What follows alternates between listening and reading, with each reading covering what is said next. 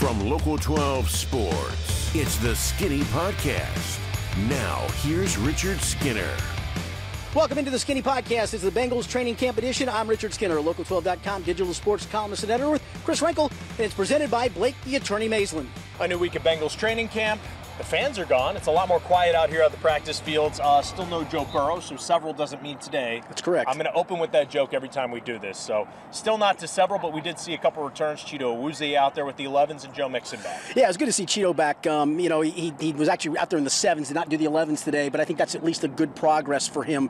They had to actually throw Mike Thomas out there in 11s at cornerback because they only had 5 healthy cornerbacks going today. But it was good to see Cheeto in 7s. We've seen him do some things where he shadows receivers in practice, trying to do some cornerback trait things, if you will, ramping himself up. And I think this is just another sign that we'll see him practice in full either next week and at the very least the Wednesday before the opener. He'll go in the opener.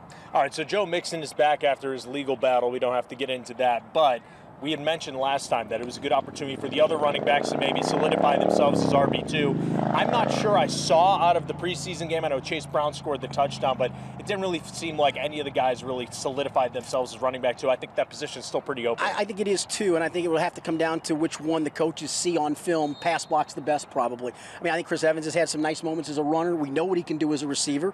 Chase Brown has done very good in short yardage situations as a runner, and we saw what he could do as a receiver last week. The key question is, how are they handling the pass blocking? That's hard for us just to watch from a TV perspective, something usually the coaches have to answer. And a lot of times this time of year, they're not going to tell you if they're not pass blocking properly. They're going to tell you that they're a work in progress. So I think Chase probably has the leg up, if you will, at that spot at the moment.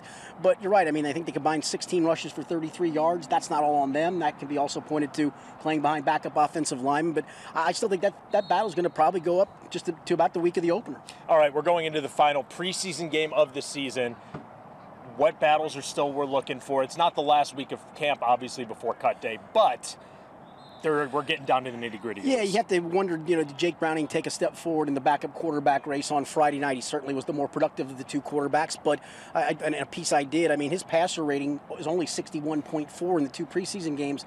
Joe Burrow's never had worse in a game than 61.7. So think about that for a second. That tells you Joe Burrow's passer rating for his career is 100. It's a big difference. It's why he's one of the best in the game. And, the thing for me with that quarterback spot is I'm happy for whoever wins it.